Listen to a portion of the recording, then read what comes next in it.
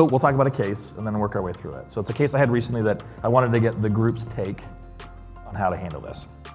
So I'm working a regular clinical shift like we all do, and it's a patient we've all seen before, a 90-year-old gentleman presenting with crushing upper abdominal pain and chest pain.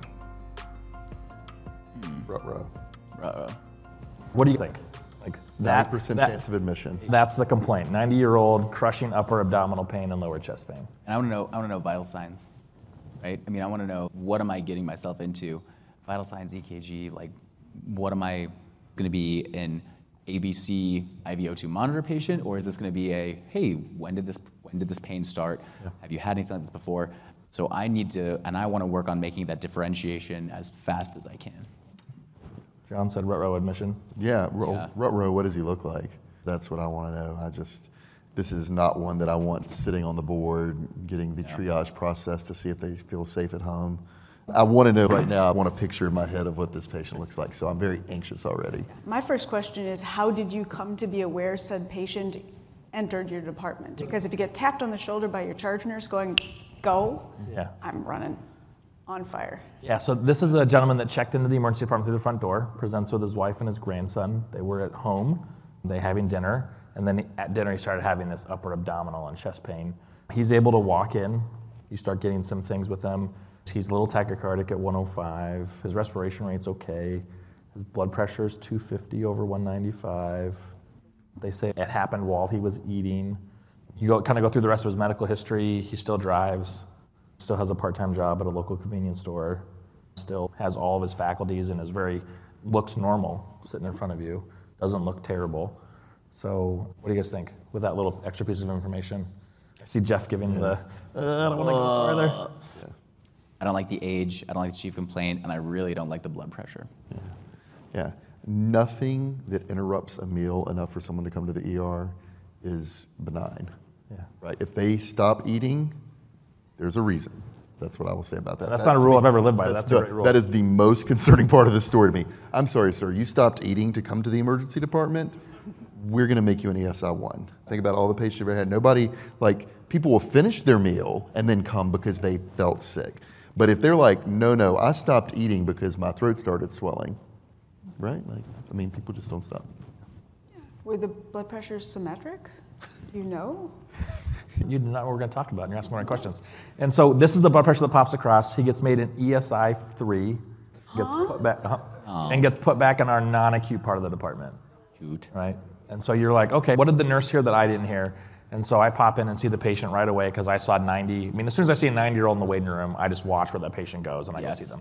And so I go in the room and his blood pressures are, again, that 220 over 190 in the right arm, 180 over 85 in the left arm.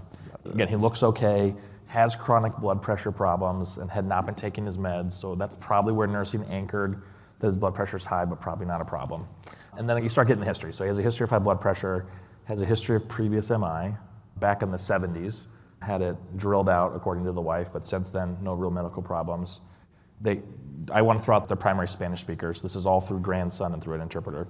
And when I ask about other medical problems, they say there's something in his chest they're watching. They stopped caring about it about a decade ago. Because when it goes, it goes. Yeah. It feels like it's time to start caring again. Yeah, 100%. So what are you guys thinking? What's your differential? What's your mindset? What are we doing here? So somebody in the audience said aortic dissection, right? So that's definitely top of the list. ACS could be happening, right? Because he's old. Everybody at 90 dies of something, and a heart attack's one of the ways they die. Ventricular aneurysm. Okay. Yeah. Could be ventricular aneurysm. Didn't really have a PE history, but was old enough and could have been immobile enough and was tachycardic. Gastritis. Yeah. He could have just had some bad tacos. I'm just lying about it. Now again, the bad taco diagnosis is after 3 days in the hospital, being seen by 5 other specialists, because a 90-year-old with that blood pressure, even if it's bad tacos, gets admitted. Right? I'm just saying, people say it to me half the time. It's probably just gastritis. I think we're kind of all swimming around in the same diagnostics, but also thinking about extracardiac, extrapulmonary, right? We have to be worried about esophageal perforations, esophageal ruptures. This happened when he was eating. Is there some part of the story we're not hearing about? Obviously way lower on our differential, but we are the masters of the differential, and keeping that kind of thing in mind and making sure that we're not jumping down into one and possibly thinking about the other emergency that could be going on is also important too, right? History of ESRD on dialysis. Is there something else, metabolic, endocrine? Yeah. Those other things that are swimming around in my head too. Okay. So what do you guys want to do at this point? Like, we've got a history. I'd like to panic. Sign out. Yeah. John's like, Andy, it there's is a shift guy. time. Yeah, man. It's pretty rough. Yeah. By the way, has anybody ever signed out one of these patients to somebody else? Somebody just said, sure, where do you work? I want to come where you work, where I can sign out a terrible, like, crashing patient and just leave. You got to buff them first. Okay. This guy's luckily not buffed yet. So what do you guys want to do, like, clinically? So you have a 90-year-old, different blood pressures on the arms, this thing in his chest that they've been watching, but they stopped a decade ago. Did you already get the EKG? So we got an EKG that showed just sinus tachycardia, but no signs of ST elevation. Yeah. I want a chemistry 6000 and some IVs. Okay. I want an ultrasound. Okay, you want an ultrasound. What are we looking for in ultrasound, you think? So I'm going to recognize that, when we say the term rush, it's usually rapid ultrasound and shock and hypotension. But for this patient, I want to look at the heart, I want to look at the lungs, I want to look at the aorta, I want to look at the IVC, and I want to get information as best as I can. And with this one, we've talked about how we're concerned about dissection. So I'm going to be seeing and looking at a bunch of different windows. I'm thinking about like the supraclavicular notch, looking for the arch of my aorta. I'm trying to see any little piece that I can that can help me mobilize some specialists if I do find something diagnostic early on before having to wait until I can actually get a definitive, ultimately CT. Yeah. So I love you brought up ultrasound because that was something we did. We did a rush exam on the patient. Oddly, we couldn't get an adequate view of where we come to find out the problem was. Just anatomically where he had an aortic dissection, an aneurysm, but it was in an anatomical place to where with the rush exam, you couldn't see it. Yeah. So, but it was good to do because then we could rule out a AAA in the abdominal aortic aneurysm. We did a suprasternal view to look at the arch. Other than the fact that we saw his pump, his EF was low. So we knew that like something was up because he had no history of heart failure. So it's almost as if his heart knew what was going on. I mean, it did because it's next to it. Yeah. And so we did an ultrasound that didn't give us, was kind of non-diagnostic. But what's the next test you'd want to do? Because we order, all the labs are sent. We're working on 2 peripheral IVs. What else do you want to do? Give me step portable, man. Yeah. Yeah. I just want to see if I got calcium moving away from back ends of aortas. Sometimes you can make that diagnosis. Yeah. Do I see a second set of like vertebral columns in the Yes. left lung, which you can see, and a calcified aortic aneurysm? What else? I want to start thinking about blood pressure. Okay. Yeah. Right. What medicine am I going to give him? So if we're thinking about, if we're thinking right now without knowing the answer, right? We're thinking, in my mind, I'm thinking high up dissection, high up ACS. I don't appear to see inferior or posterior components of an MI, so I'm probably going to start looking at nitro. Mm-hmm. Again, knowing that it's a dissection, and we want to make sure that we're also doing beta blocking to also hit with nitro. I'm probably going to be considering what I'm reaching for in these patients. I'm reaching for esmolol pretty early on for my beta blockade, and then thinking about something else for essentially what we're talking about here is a vascular hypertensive emergency. And obviously, we can sit and we can Monday morning quarterback, depending on what I looked at the patient. I would like to think that I would automatically put it together and hit them with esmolol right away, and then hit them with nitro just after that. But I may just give them a sublingual and see what happens, which is scary. But not knowing the answer to the question, that may have been something that I would have done. Well, and conceivably, if the patient had arrived by EMS, he may have already gotten some on the way They've gotten in. some of this as well. Sure. They've already given an aspirin. They would have already given nitro because of his blood pressure. So, Yeah, I'll take the hit. I want to send him to the donut of death. yeah, you want I to really do. I do, because here's the problem, right? We always say don't send him to the donut of death, but you don't have an answer until you send him to the donut of death. Most vascular surgeons require that answer before the surgery. Right, because your ultrasound didn't yield anything that helps you say that, I get it. You can't be like, well, there's free blood in the abdomen and the story, drive in while we're getting or whatever. So I get it. I'm with you. I'd like to think I would use esmolol, but with that heart rate, I might have done nitro and some beta block. Who knows? Because again, they're not quoting me the textbook. I've got this tearing. So. But yeah, I know I'm a bad ER doctor, but I want to send him to the donut of death. So before you send him to the donut of death, how do you strategize who goes there with him? That's a good question. Yeah, so it's always tough, but I think my biggest thing is I'm very blessed to work in a shop with residents. So to be honest, Generally, this is one where the resident likes to follow those patients, and I generally like the resident that's going with the patient, so that works out well for everyone. However, if I were seeing that, if this were a patient that I was doing by myself, actually, if I'm not actively doing something for the patient, this is where you want your good nurse, the one that knows and is on top of it and will let you know. Because to be honest, even if I'm standing right there, if something happens, it's not gonna change anything. So I'm gonna go try and honestly probably coordinate stuff, like, look at the image in real time or whatever, get the blood, fight the blood bank, whatever it is I gotta do to kind of get things started based on what I think my diagnosis is now. And quite honestly, in the current times, I, at my particular shop, would have to already be working on transport. Yeah. So that's where I'm at currently. So. Yeah, I love you bring that up. Some of this has to happen in tandem, right? So you're like, I need to get this definitive test, but I also need to get my other resources involved. And so I literally sent the patient to CAT scan while I made a phone call to the transfer center and basically got on the phone and said, I have a really suspicious case for an aortic dissection or an aortic aneurysm.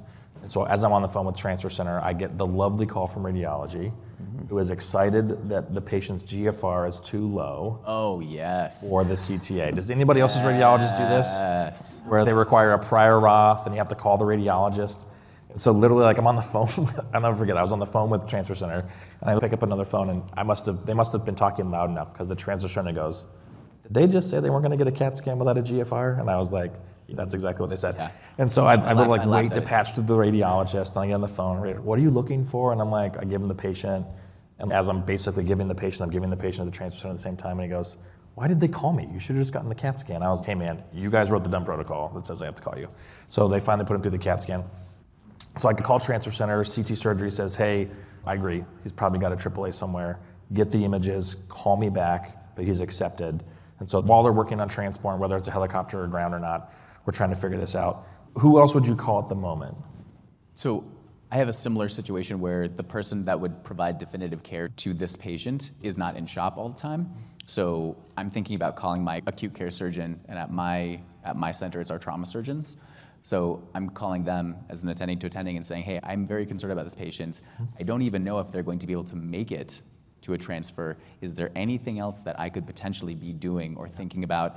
I mean, are there any, and what are the Hail Marys that potentially you could help me with if things get weird? No, I think that's a great point. I actually called our chaplain. Oh, wow. And part of it was because in my brain, I had started having the discussion to myself, this patient has a high likelihood to not leave my emergency department. He's there with his wife of 60 plus years. He's there with his grandson. By this point, a daughter and another grandchild is there. And I said, because in my brain I thought, because if this goes south, I don't want to be there by myself. In the moment that they decided to stop watching this thing, did somebody have an advanced directive conversation with this fine chap? So that is a really good question. That came up during he's back from CAT scan. I have now seen the image that he has a large dissection that extends from T8 across his diaphragm just under L1. And it's 14 centimeters. He is draining into his chest, not into his abdomen. And so we start having the conversation, but he's still awake and talking to me, and has a full normal neuro exam and has equal strength in both of his lower extremities. And still oddly is perfusing his feet. Yeah. But I had that conversation with the grandson, the wife, and everybody. And it was a weird conversation because it was, so in the next 15 minutes, he could die. He could literally go into cardiac arrest, and if he goes into cardiac arrest, I can't do anything for him. But we could also get him whisked away to a place to fix him. And that was probably the hardest conversation I've ever had, because it was the two extremes of, we could just have to stop, but we can still go 100 miles an hour. So I guess if you guys were to have that conversation, how would you have that with the family? Well, seeing as I'm an internist, I would have had it in my office years ago. Yeah, and I would have loved that somebody had it in their office years ago. Because I said, do you have an advanced directive? And of course it was, what is that? And it was a little frustrating because I actually knew who their family doctor was, and it's one of our really good family doctors who I'm sure thought, I'll never have to have this conversation. I imagine thought that, he'll die of this in his sleep. All these things that they didn't think of in the moment, but nobody had that conversation. And so it was interesting having it at the moment because it was them asking for numbers. So what's the chance he's going to live? And I was like, I don't know. I just know that if he does go, there was no bringing him back. So it was a different type of discussion that we'll have where we intubate somebody or they come in septic or we get them back after ROSC and they want to have the advanced directive talk. But this was really a black and white discussion. It was, if he goes unconscious, he's dead. Well, one of the things that I don't think we talk enough about is how hard that is as the emergency physician to have to be confronted with this in a time of crisis, having to rewind the clock and explain to them what their disease pathology and not understanding why this wasn't already taken care of in a setting that was controlled when everybody was of sound mind and comfortable and nobody's stressed. That you could have that conversation in advance. I think that's part of what we struggle with as ER physicians is that sense of, why didn't you just have this conversation? You see it with our oncology patients, you see it with these vasculopaths. We don't do enough to encourage our colleagues to try and do more of this conversation outside of the crisis situation. I mean, who here who has job satisfaction having these conversations? Does anybody enjoy this? Because to me, this was literally the hardest part about this case was, how do I have, because we've all had the code conversation after ROSC, after so many other types of things, but this was the most black and white advanced directive talk I'd ever had to have. But Andy, that's a different conversation because whether or not the family is in the right mind to sort of like have that understanding, if you've brought them into the room, which I do in my resuscitations, they're able to see. They're able to see things really aren't going well. But in this situation, you have a person that's still sitting there talking to you all, and you're having a conversation which has got to be just bananas surreal for the family of like, he's sitting here talking, and what may happen at any time is he will just stop. And it's not well, he's gonna, like, his blood pressure will slowly decrease. And there's no slow death here. This is not a progressive kind of thing. This is just, it will be done. And trying to figure out, and the only thing that I could do is do exactly what we do and what I try to do with all of my patients with a code is sort of say like, hey, can you tell me what you know about today? And like, that's the thing that I start with every conversation. That's the line I start with every single one. Because we don't know about the discussion about advanced directive. We don't know if, just like you were saying, hey, the reason that we stopped caring about it is because we were told that this day might happen. Or was there something else that they're concerned about or thinking about? And if you set that stage to have the same level of conversation, while this is going to be an incredibly challenging conversation to conceptualize for the family, in my mind, it would at least give them the best shot trying to figure out what might be happening. Yeah, and I love the way you start that, Geoff. That is very similar to, for the... Probably learned it from someone. Well, hopefully. Hopefully I did it there. But I really, I start off very similar with, can you tell me about what happened, like before the MS crew there? Or can you tell me what you know, right? So that's our starting point. But man, it's a really tough one, Andy, to be honest, because you're right. For most of these discussions, my typical recipe is, tell me what you know. Now I'm going to tell you what I know, and then I'm going to tell you what I don't know. And the two things that I don't know are what the patient's wishes are, usually, and what for sure will happen.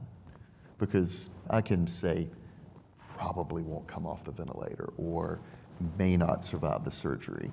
But that's very different than you go, not gonna die. Like it's not if, it's when. And I can tell you that when is sometime likely soon.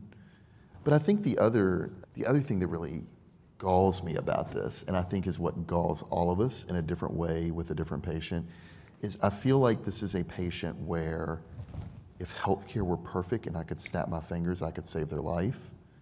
And that's what frustrates me so much about this patient or the trauma patient or the whoever, where I feel like if I just had the skill or the system were just set up to do this, and I just picture like my colleagues that work in single covered shops, rural shops, where they know there's a technology that could most likely make this survivable, but they don't have it. Yeah.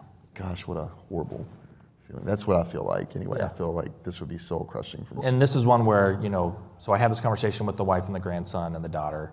They would like us to do everything, which I think is appropriate. The patient is still able to talk to me. We do like Q1 neuro checks. He still has feeling in his feet, still has pulses in his feet, despite this growing, lava eruption in his lower chest. And so we do all the things. We order blood, transport shows up. He was going to fly, so a helicopter lands, critical care team is there, and then he codes. Of course he does. Yeah. So he codes, and we started doing chest compressions. And I will say it's probably the hardest code I've ever been involved in. I know it's completely futile.